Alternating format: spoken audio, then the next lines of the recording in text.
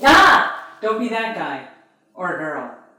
You set an appointment 2 weeks ago. Today's the big day. You've got all your proposals ready. You're all dressed up in your finest clothes. You get in your car and you drive a half hour across town.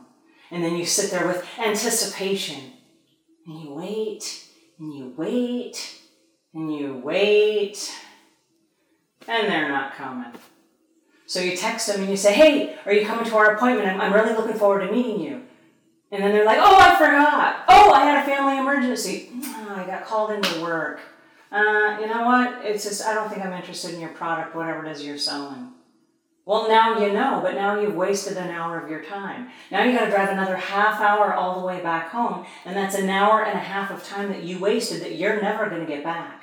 All successful people manage their time. And you can manage your time by confirming your appointments 24 to 48 hours in advance. It's really simple. Grab your calendar, look tomorrow or the day after, look that far out, and just text those people or make a phone call or send an email just confirming that we're meeting at such and such a place, such and such a time on such and such a day.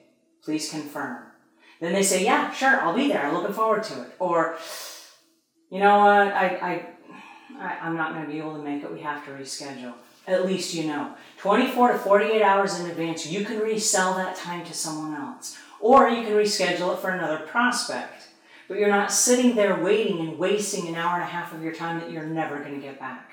So, confirm all of your appointments in advance. All successful people do it. And it's a good idea.